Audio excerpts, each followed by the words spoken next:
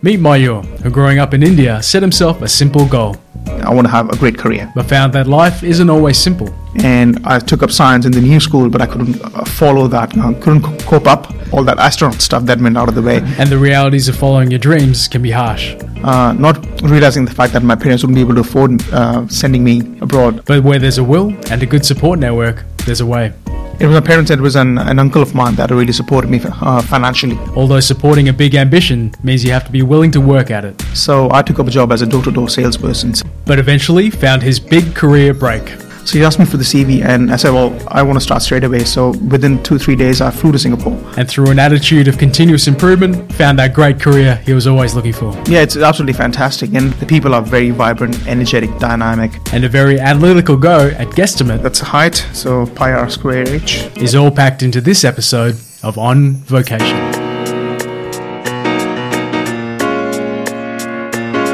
Hello and welcome to On Vocation, the show where we learn from the everyday experiences of everyday people. I'm your host, Ari, and today we're talking to Mayur, a management consultant manager at a trendy consulting firm operating out of Australia and New Zealand. So Mayur used to work for my current employer, and we used to often chat over a cup of coffee. So it's great to have a bit more of an in-depth conversation about your career and where it's taken you so far, Mayur. So thanks for taking the time today. Oh, thank you for having me. Yeah, no worries. So sometimes when I try and look for information about a guest, online, I'm really kind of stuck for information online. But you've got a pretty good online presence, and that's, really good to see. And we'll talk about the pros and cons of marketing yourself later on. But I can see you've really kind of crafted your career. You've kind of guided in the directions that you wanted to go, and that's going to be pretty interesting. But do you think from a really young age, did you have an idea that you would become this kind of analytical person, or did you have a different idea of what you wanted to be when you grew up? I actually have a very different idea. So I grew up in India, and I came to Australia when I was 18, 19. Yeah. So those who were born, so I was born in the 80s, those who were born in the 80s and sort of hit their teenage times during early 90s. So there was, at that time, there was a lot of media about investment banking. Oh, right, okay, yeah. So a lot I of remember people, they used to make news all the time. So the news was, all these young graduates being from top universities being stabbed up by these young graduates by big organizations like Lehman Brothers and Goldman Sachs and etc.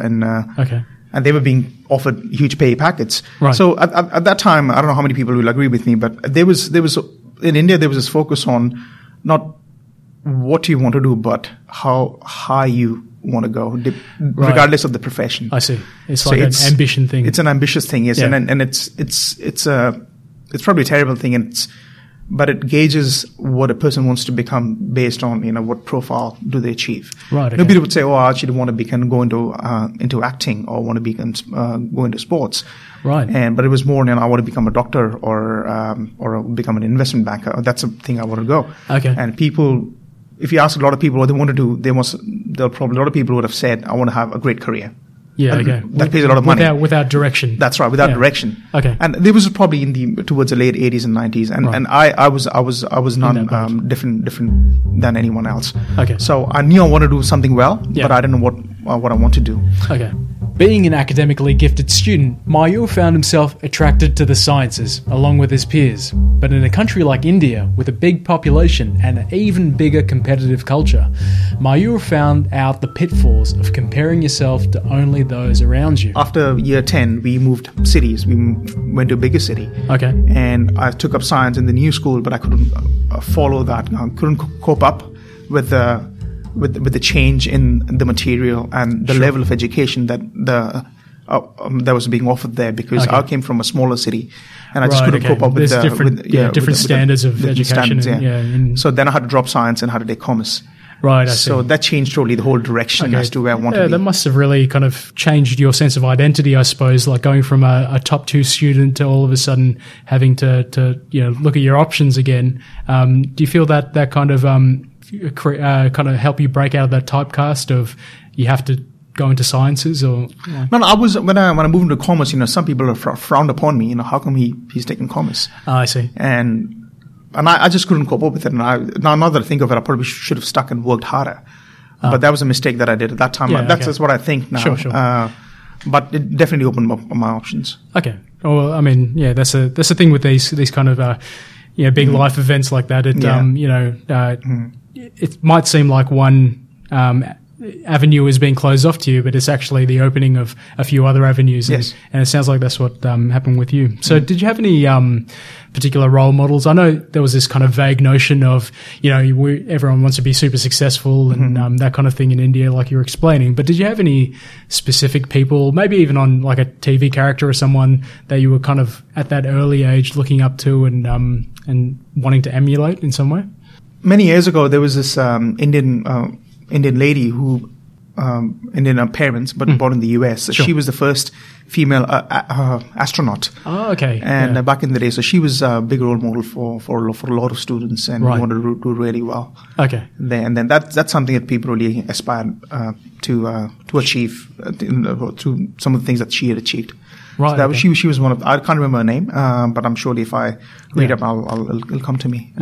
So she was a very prominent figure. Okay, yeah, and I think a lot of the kids of the 80s and 90s really grew up with that space culture that everyone will have an opportunity to go up into space. So yeah, that's interesting because I also probably had a very similar thought when I was that age. So what are some, like, now that you're here in Australia and you're working here, what do you think is some kind of pros and cons to the Indian way of schooling? Indian way of schooling is there's always a lot of pressure on all students. And all kids in it, because and education is something that he must do. There's no other option not to do it. Yeah. And it doesn't matter what you do now, you have to at least have a bachelor's or a master's degree, because there's so many people out there. You have to always get told by parents that you really have to do well in school. And especially with a lot of children who are not from a very well-to-do family, that's the only way out for them. Yeah, it's almost like a defense thing. Like you have to do well, otherwise, you're stuck for another generation. And it's also a great thing about the parents as well, because they try to give their best to their children. Yeah. And they don't want their children to go through the same thing, hardships that they saw. Sure. So that's why they always, put pressure in, not in a bad way, but just to make them realize that it's quite important that you go do really well in studies, because that's, as you said, that's an escape. This visceral motivation to succeed stuck with Mayur, and combined with his ambitious drive, resulted in him continuing to push the envelope on how he wanted to perform in high school. Again, so the same notion that I want to do well, that was still remained, but it's just that in what area to do well, that changed a little bit. Not because of commerce, as I had moved into taking up commerce in year 12. Yeah. So I knew that I can only do certain things in that field. So all that astronaut stuff that went out of the way. Okay, sure. Can't become a doctor, can't become an astronaut, can't become an engineer. Yeah. So that gone out of the way. So now I knew that there's only avenues for me is become either a chartered accountant or do something in finance. So that was one of the options that I was looking at. So I started doing well in those subjects. Yeah. And then I came here. Okay, yeah, so I guess you transitioned, was it the last year of high school, or was it just university that you changed? Yeah, so I just joined the university, and a very, very good university, one of the top in India. And then I started that, but then I just wanted to do something different. And I did read a lot of other things about, studying abroad or in USA or Australia or the UK. And want to do something, I wanted that experience to go abroad. Yeah. Not realizing the fact that my parents wouldn't be able to afford sending me abroad. I just still pursued looking out for opportunities outside of India. And I suppose that transition outside of coming out of high school and going into university is tough for anyone. But throwing in going into another country in the mix, how did you end up managing all that? I went to an agency who sends students abroad. So they give you all the information of which countries are currently intaking, what subjects are popular. But like most of the Indians, the first goal is to go to the US. Sure. And I tried that as well. So I started with getting my SATs and TOEFL exams. I did reasonably well in that, but it just was taking a long time to do some correspondence. And the fee were quite high. So I was just being very cautious about progressing forward. Because I knew that at the back, probably if it does work out, then how am I going to pay the fee? Sure. For it? But then luckily something in Australia worked out, and I managed to get a loan for my education. Great. Sure. And then I just convinced my parents that I want to go. They said, "Yep, go ahead."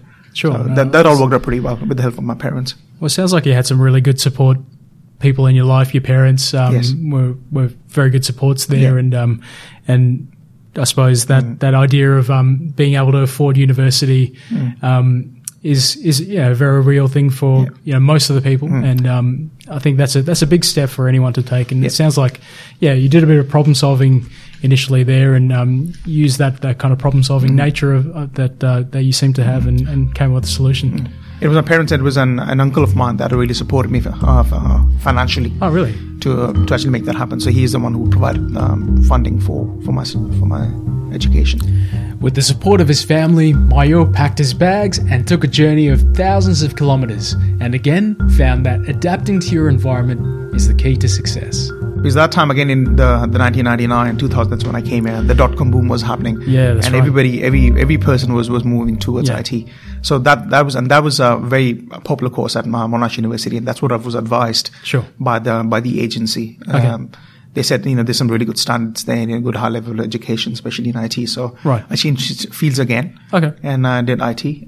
So when I first came here, I don't think so I found any problems. I just found it a little slow.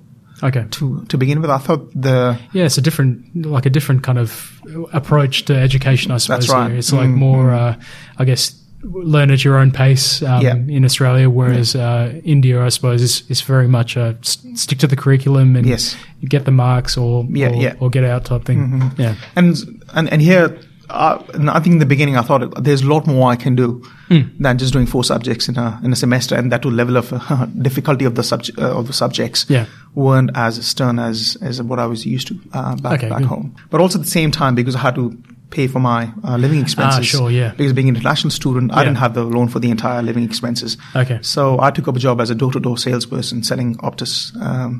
Right. Okay. At people's houses in Melbourne. That would have been an interesting experience. Like, what do you think? What's the kind of stuff you learned in university versus the things you learned in that on-the-job training as a salesman? Like, what do you think the differences are? Oh, on-the-job training is definitely throws you various things in everyday life. Yeah. One door you knock, you could find a very, very, very nice person. The next door you find, it could be totally different. Yeah, sure. But not realizing that they probably would have had a very bad day, and it's all getting regurgitating on you, at you. Yeah. So you actually come across very, very difficult situations. Right. In university, there's a target that you've got to go in. And you sort of know your course, how are you going to meet that target. But when it comes to things like these, you don't know what's at the back of the house. So that means as soon as that person comes out of the door, that's when you understand what your target is. Because that means you have to develop your strategy or the way you talk, and you provide that pitch to the customer. It's kind of on the fly. Yeah. And as days go by and you get more and more, learn more and more experience, then I think people get better at it. Supporting himself with the door-to-door salesman job, Mayur also started to realise the value of the degree he was getting. He found that even though he was learning from the sales position, the target was always finishing up the degree and launching into his career in computer science. Like most people though, the transition from university to the workforce isn't always as smooth or easy as one could expect. Especially coming from a foreign country, when we don't have a local experience, and it's also important that you have a permanent residency as well. Sure. So there was another pressure of getting a residency first, which it puts you further down the line, I suppose. Yeah. And then there was the number of international students there, so it got kind of difficult. Yeah. Okay. But I was quite fortunate with some of the people that I had around and people who I've had interviews with. Yeah. They were early on. They really helped me and find my first role. Yeah. Great. But yeah, it definitely wasn't easy. Yeah. Fair enough. So I think from memory, you spent about 3 years in your first role, something like that. Yes, that's correct. Yeah. So I guess coming from that that idea of wanting to do something big and ambitious, and going into the very first role in the job market, really, like in your chosen vocation at the time, how did your ambitions fare against the reality of an actual corporate, like working in actual corporate life? Yeah. So when I first started, you don't get that much exposure directly working with clients. Yeah. Because you always shadow like seniors. Sure. But the work that I was doing, I was quite fortunate to get some really big projects to work on. Oh, great. But because I was in a technical role, I was always behind the desk, crunching numbers or just doing programming, hardcore programming. Yeah. But that's after maybe a year or two, I wanted to make that change. Right. Because I thought that I've done enough and I had the sales experience as well. And then I realized that I think I can be a I can do client-facing work pretty well. Yeah, because you had that sales experience, you had that kind of personability built up. Yeah. Sure. So I gave myself maybe a couple of years more. Yeah. As I'll do some more technical work, get some technical experience. And then combine that technical experience with the sales experience that I've got and become more in consulting, get more into this area, consulting area. So what was motivating that? Like, was it just that same idea of wanting to do something big? Yeah, exactly, something big. Travel around, working in larger corporate organizations. What I realized was maybe it's a wrong thing, but if you're behind the desk, doing always in the back of writing programs, you'll probably not get as much exposure as someone who's meets clients, does some analysis, and tries to solve client problems, rather than being on the other side where somebody says, "Okay, we'll come in. This is the solution we've come up with. Why don't you go and code it?" But I wanted to be on the other side, to do those designing and analysis work, and then come up with solutions and give it to the guys to come and do it. Yeah. So what did that involve? Like making that transition. Like some people just get stuck in their first role that they're in. They stay in there for 30 years. How did you catalyze that change? Okay. So for me to do that, the first things that I had to do was some short term. I had some short-term targets and short-term things that I had to do, and some long-term ones. Short-term one was to change my job, because in that current role, I spoke to my leaders and managers. They said, "Well, this is what I want to do." They said, "Well, as of now, this is the only option you've got." So I thought, well, if that's what I want to do, then I've got to stay here. Otherwise, I've got to make a move. Sure. So that's when I moved to I changed jobs. Yep. And based on that, what exposure I was getting in terms of getting the clients. So which gave me a bit of a mix of client facing as well as technical work. Right. So that gave me a whole spectrum of carrying out work end to end. Oh, great. So getting requirements, let's say, from the clients, understanding what the problems are, and implementing the work. And in terms of the so I did that for probably a year or two. Yeah. And then I took up an MBA degree. So that sort of gave me a bit of a leapfrog of getting into more consulting, getting out of totally being technical, but moving it more into consulting. I saw that, yeah. So I guess somewhere in your third role somewhere, you were seriously considering an MBA at that point. If you could put your mind back into that space, when you were looking at an MBA, what did that MBA mean to you before doing it? Like what did you expect out of an MBA? MBA, it's always been sold in India as a very, very coveted degree. Okay. And something that you must do. Yeah. It's a great degree. It's a beautiful degree. It gives you a realm of entire end-to-end how to run a business. Yeah. So that's the idea and the perception that I had of an MBA, that once I did an MBA, I drank that MBA bottle, and then I'll know everything about running a business. Sure. And that's the whole idea of the whole idea that put me towards getting an MBA degree. Sure. But also on the understanding that it's going to take me off the technical area, but put me into more functional focus. Okay. And how did that fare against the actual reality of doing an MBA? Did you find that most of your expectations were met, or was there some differences? No, I think now that I think of it, I couldn't apply those MBA skills straight away. Yeah. Because I wasn't in a management role. Exactly. I was still only a few years away. Yeah, a lot of people miss that. That's right. Like if you're not applying it in your day-to-day work, you're not taking as much in. Yeah. You're learning it kind of on the theoretical level, which isn't as as tactical. Yeah, a lot of the students who are co-workers that I was working or studying with, they did part-time. They took their own time, about 3 to 4 years to finish it. Yeah. I finished the entire degree in 1 year because I wanted to get back into the workforce and not give too much of a gap. Great, yeah. And plus also, there was a financial problem as well that I had to get back into the studies also. Sure. So you were thinking strategically about all aspects of, That's right. You weren't just thinking, okay, this is the MBA and by itself, I'm going to finish this. You were thinking about, getting back into the workforce and applying that quickly. So how did that, towards the end of that year of the MBA, what were you thinking at that point in terms of where your career is going to go? What I was thinking was I'll probably get into a management consulting role. Sure. The big four. The big four firms. Yeah, but it didn't work out that way. Okay. So I finished in 2000, early 2010. Sure. And we were just coming out of the global financial crisis. Yeah. So there was a bit of a dearth of the sentiment was very low, I suppose, at that point. So I guess big companies weren't taking big risks like they were. Yeah. That's right. And but then after a couple of months later, I did find a job in a consulting in a consulting company, great. But in an IT focused technology consulting company. Oh, great! So as a business analyst. Nice. So you're leveraging some of your degree, you're leveraging some of that that sales stuff that you learned, as well as the MBA, correct. And you brought all of that together. That's good to hear. Yeah. So, but I stayed out of being a technical because that was my final point that I don't want to do any more technical work. This attitude of crafting a vocation as you go, adapting to the changes, and always thinking about the next step is a bit of a theme for Mayur. This adaptability also seemed to have another interesting side effect. It kept him open to the opportunities that popped up. And because he didn't have a pathway set in stone, the opportunities tended to become realities. Yeah, so that was quite cool. So I was working on client projects. I think there for about a year or two. Yeah. And then again, I wanted to travel or do something different. And an opportunity came in Singapore. Yeah.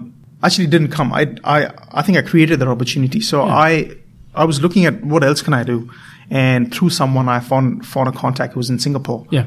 Same company, but they were in Singapore trying to do some work. So I called up that person straight away, knowing that they were looking for some people. But there's probably 100 people applying for it. I said, if I went through the same route of sending an email, you'd probably get lost. So I just picked up the phone and gave him a call. Yeah. I told them, listen, this is what I do. This is what I am. And this is what I've done. Great. How can I become part of this? What's the project about? So he asked me for the CV, and I said, well, I want to start straight away. So within 2-3 days, I flew to Singapore. Wow. So I thought, but this is my opportunity to actually stand out of everyone, take the leap, and not get stuck in writing emails and stuff. So this is like a big point in your life, big milestone in your life. You want to do something completely different, and you found this opportunity. You really wanted it. I think a lot of people get stuck at that point as well, because they'll just send the email and hope. And you did something a little bit different. You picked up the phone, you talked to people, you made that opportunity happen. Yeah. And I think that's a really good insight, because I think a lot of people looking from the outside, and when they see people get those opportunities, that they think, oh, that person's really lucky. They were one of the lucky ones. Whereas you're saying it very differently, which is, I feel, more closer to the truth, where you make your own luck. That's right. You make your own opportunities by doing more than the average person. Yeah. And that's really good to see. Yeah, absolutely. So if I had not picked up the phone and made a phone call, and I would have committed to the gentleman and said, well, I'm going to be there in 2 days' time. What can I do? And then that wouldn't have happened. Yeah, that's brilliant. I mean, that's a great bit of advice for any of our listeners here going through a similar thing. That's some great advice to do something a little bit different. Get in front of people, talk to people. At the end of the day, it's about people. Regardless of what your industry you're in, you're going to be reporting to people. You're going to be talking to people. So build those people skills and get in front of people, which is awesome. So Singapore is another big change in your life, I suppose. Yes. How did you find working in that new environment? It was great. So this was I would think this was the first consulting work that I had done. Real consulting that I wanted to work for a large organization. Yeah. So same company, but we had a major client, a mining client in Singapore. Right. And I was on my own, thrown in the deep end, and I had to figure out stuff. Yeah. So again, that's when my sales experience kicked off. And I leverage some of that work that I've done earlier to engage with people, clients, and understand really what they need and trying to offer and provide them with solutions.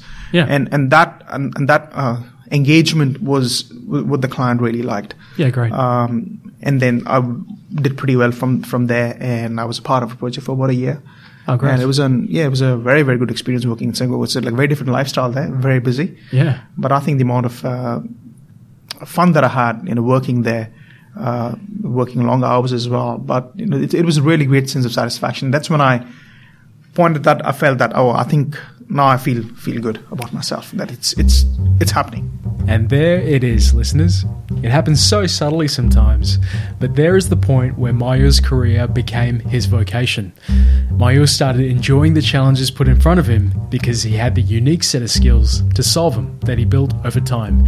This idea of crafting your career to your strengths is what seems to be the core of what drove him to make his moves. And pretty soon, that high school notion of that jet-setting, successful business person emerged from the enjoyment of his work. My company there, they were opening an office in Perth, and they wanted people to start. So I thought it's another good opportunity to actually be a part of the founding team to build up the business here. Yeah, brilliant. And I thought they'll give me another experience as well. So awesome. I just moved to Perth. And I think, and it's this employer that we met, I suppose. And I guess during your time with this particular employer in Perth, I often used to see you kind of, really busy, like head buried in spreadsheets, and at the same time, you were maybe towards the end of your couple of roles that you had with this employer, you were starting to realize that the role wasn't as stable as maybe it started out being. How did you handle all of that uncertainty? I think with all these years that I've learned is I could foresee where this job was taking me after 6 months or 8 months. Yeah. So I could really get a sense of, where do I see myself if after this piece of work that I'm doing and the project finishes. Yeah. And from my experience in Singapore, I knew that management consulting is the one for me. Yeah. So I wanted a bit of an industry experience, so got into that company. And then after a while, I thought it's probably time to change again. Yeah. I took a little bit of risk, and then found my current employer. Yeah. So let's talk about that risk for a moment, because at this point, just from our chats, you found a partner and you're thinking about starting a family and all this kind of stuff. So what did risk mean to you at that point? How did you manage risk? That's a very good point. So at that time, we just found out we were pregnant, and this was last year around April, May. Yeah. And I just made a trip to Singapore again to relocate to Singapore. Right. And just went through all my old contacts and tried to ruffle some old feathers. Yeah. There. But then things had changed quite a bit in Singapore, and we already had a settled life in Perth. So for us to move was a little difficult, and then we found out that we were pregnant. So we thought, well, can't move right now because we've got to stay here. Sure. But then I changed jobs. So risk at that time was to how to provide well for my family, give a safe environment and bring a healthy child into this world, and looking after my wife, so that she doesn't has any issues right through a pregnancy or after that. So it was just at that time the focus shifted to really look after the family and be there. So that was the risk that I'd taken, that if things don't go well after resigning from our previous employer, how bad could things go? But I was reasonably confident of myself that I would fall on my feet at some point. Great. I would do something.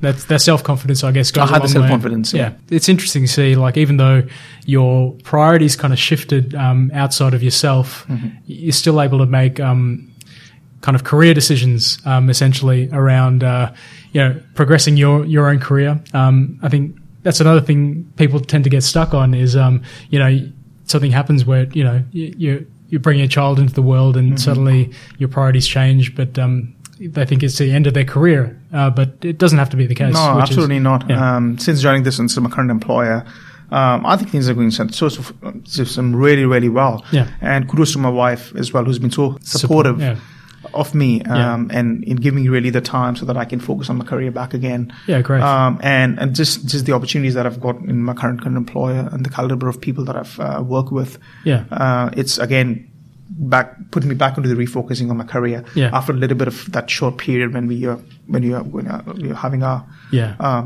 first child. Yeah, fair enough. So now it's coming back again, and now I'm really pushing to achieve that next level. In my career. So your current employer is like, from what I could see, it looks very different culturally to maybe the employees you had before. It's very vibrant, very energetic, whereas these bigger firms are usually a little bit more subdued and risk averse. Yes. So how do you find it? How are you finding your current job? Are you enjoying it? Yeah, it's absolutely fantastic, and that's something that sets out my current employer with the other organizations, especially the big consulting organizations. Yeah. Now things are very done differently here. The people are very vibrant, energetic, dynamic. Yeah.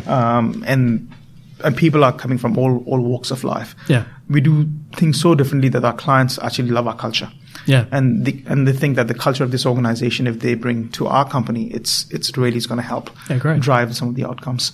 And I'm finding it just totally an amazing experience working with this with my peers. Yeah, great. So what does a management consultancy manager do actually day to day? What's their job? Okay, so what we do is we try to find that really great value to give to our clients, understanding what the client wants, not only what they wanted, how else can we support the client in terms of and delivering high quality work every day, day in and day out, right? And how we can exceed the client's expectations. Yeah, running it's like our own business, and so it's like problem solving. That's right. You're going in, you're defining the problem, and you're finding solutions to that, and then helping the client come up with solutions to those problems. Yes. Yeah, that must be really kind of rewarding and very dynamic, and a lot of variation in that work as well. You get to talk to different people. Yeah, it is absolutely. So I think I've got more exposure. Yeah. Meeting different people from different teams, different departments than I was when I was working for the company. So I get a lot more exposure. Oh, it sounds like you're really enjoying it, and you've found your groove in your career, and you're pushing through. But I guess sitting here now, and with the benefit of hindsight, what's something you could tell that young self of yours, that person's dreams that have just been dashed because they can't become an astronaut anymore, and everything might seem like it's ending? What's some advice you can give to that young person, knowing everything you know now about how to build a career? I think it's very important to have a look around. What's something that really works in this world, because it's great to have aspirations, but also you need to have some role models and see how they've achieved to their level of perfection or to that level of expertise that they have got, and really follow in those footsteps of what those people have done. This might be through education, might be through experience, or even constantly meeting other people or learning from others too. Because great people learn from others as well. Yeah. So it's always having that role model and really having some short-term and long-term goals. Yeah. And goals in the sense where you can measure those goals. If you would have told me when I was 18 years old, I wouldn't have cared. Sure. But it's important. That's why it's important that somebody who does understand this side of the world and they can articulate the same things to a child or a teenager in their language. Yeah. And that's exactly what a lot of people do in their day-to-day jobs, is how they can translate information from one context to another context. Yeah. So again, this context is asking a 35-year-old to explain to a same 18-year-old.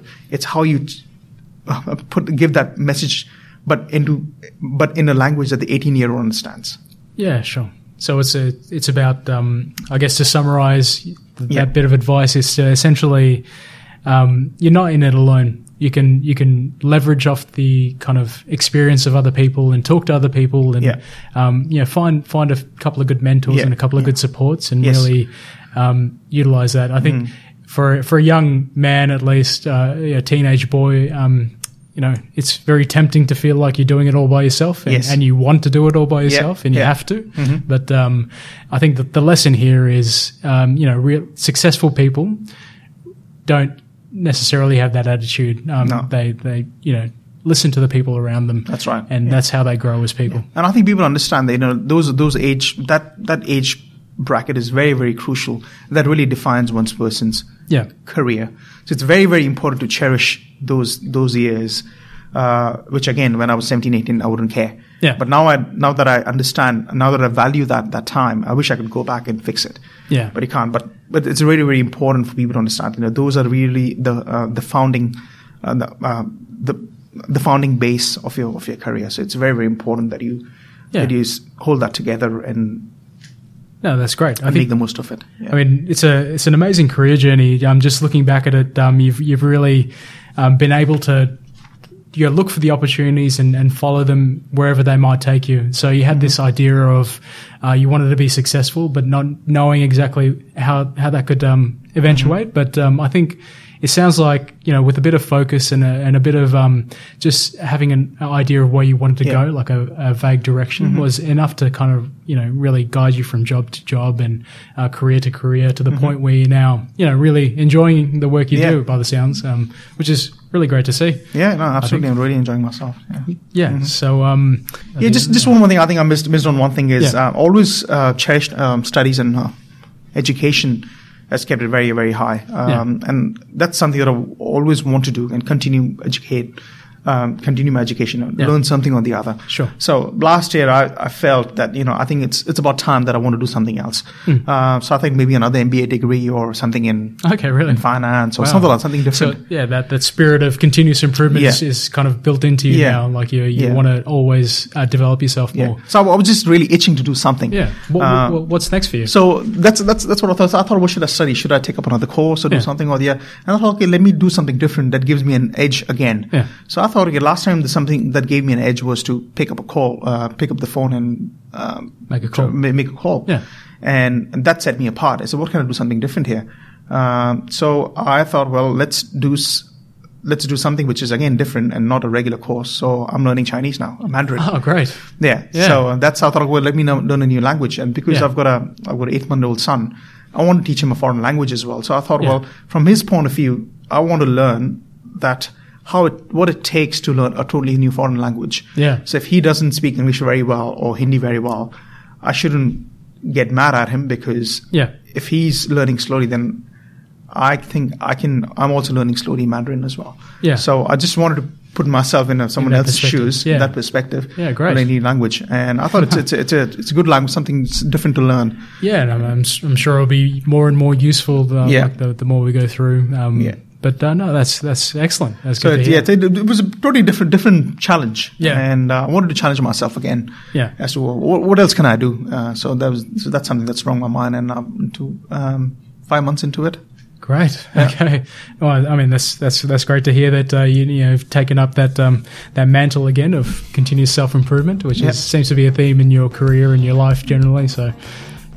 It's that time of the show to play Guesstimate, the game where our guest has to estimate 3 particular properties of a particular transparent container for the chance to hold a coveted position on the Guesstimate leaderboard. So, Mayur, your first task is to paint a bit of a word picture of the object I'm handing over to you at the moment. Yep. So this is one of those health shake bottles or jars. And there's lots of lollies inside, the white color lollies. It's got a bit of a sugar hit in this. Yes. And it's got different shapes and sizes. So yeah, no, there's definitely enough energy to keep you going in there for whatever comes your way this week. But you'll be guessing 3 particular properties of that container. Mm-hmm. So you'll be guessing the diameter of the largest part there. Yep. The weight in grams, kilograms, that kind of thing. Yep. And the number of the irregularly shaped mix of milk lollies that inside the container. So, what do you want to tackle first? I think I can go with the diameter. I think I was thinking, so it's I could approach it in a couple of ways. Mm-hmm. One is I can probably guess the size of a lolly. Let's say looks about an inch, which is about 2.5 centimeters. Okay. If I were to put 5 of these, so I would guess the diameter would be roughly about 12.5 centimeters, so which is 5 times 2.5 centimeters. Okay, that's a diameter. I'll probably do that way. Okay, so number of items. So how would I do that? Is I've already guessed it's about 1 inch by 1 inch on an average. Yep. So that's about 2.25 mm times 25 mm. So 25 times 25 is 625. Well, there's markings on there. If you, okay. Yeah. Being a jar that's made for taking various volumes of liquids. Okay, so 500 ml. That's height. So pi r square h times 22 by 7 r square. The radius, I think 12.5 diameter. And that's the largest base. So half of that is 6.25. Okay, now there's the calculation now. Well, you could use a calculator or whatever your phone if you want. Okay.